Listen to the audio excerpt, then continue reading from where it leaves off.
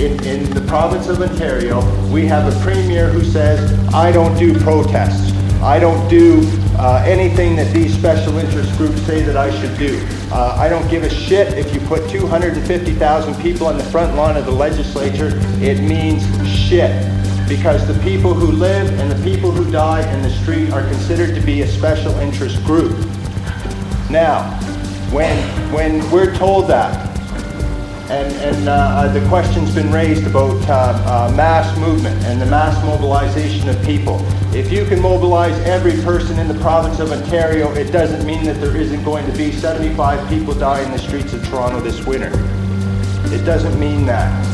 So when we're confronted by a government that chooses not to respond in any way to public pressure that's through the normal course of the process, then as an advocate and as a participant in that process, you have to examine how far am I willing to go.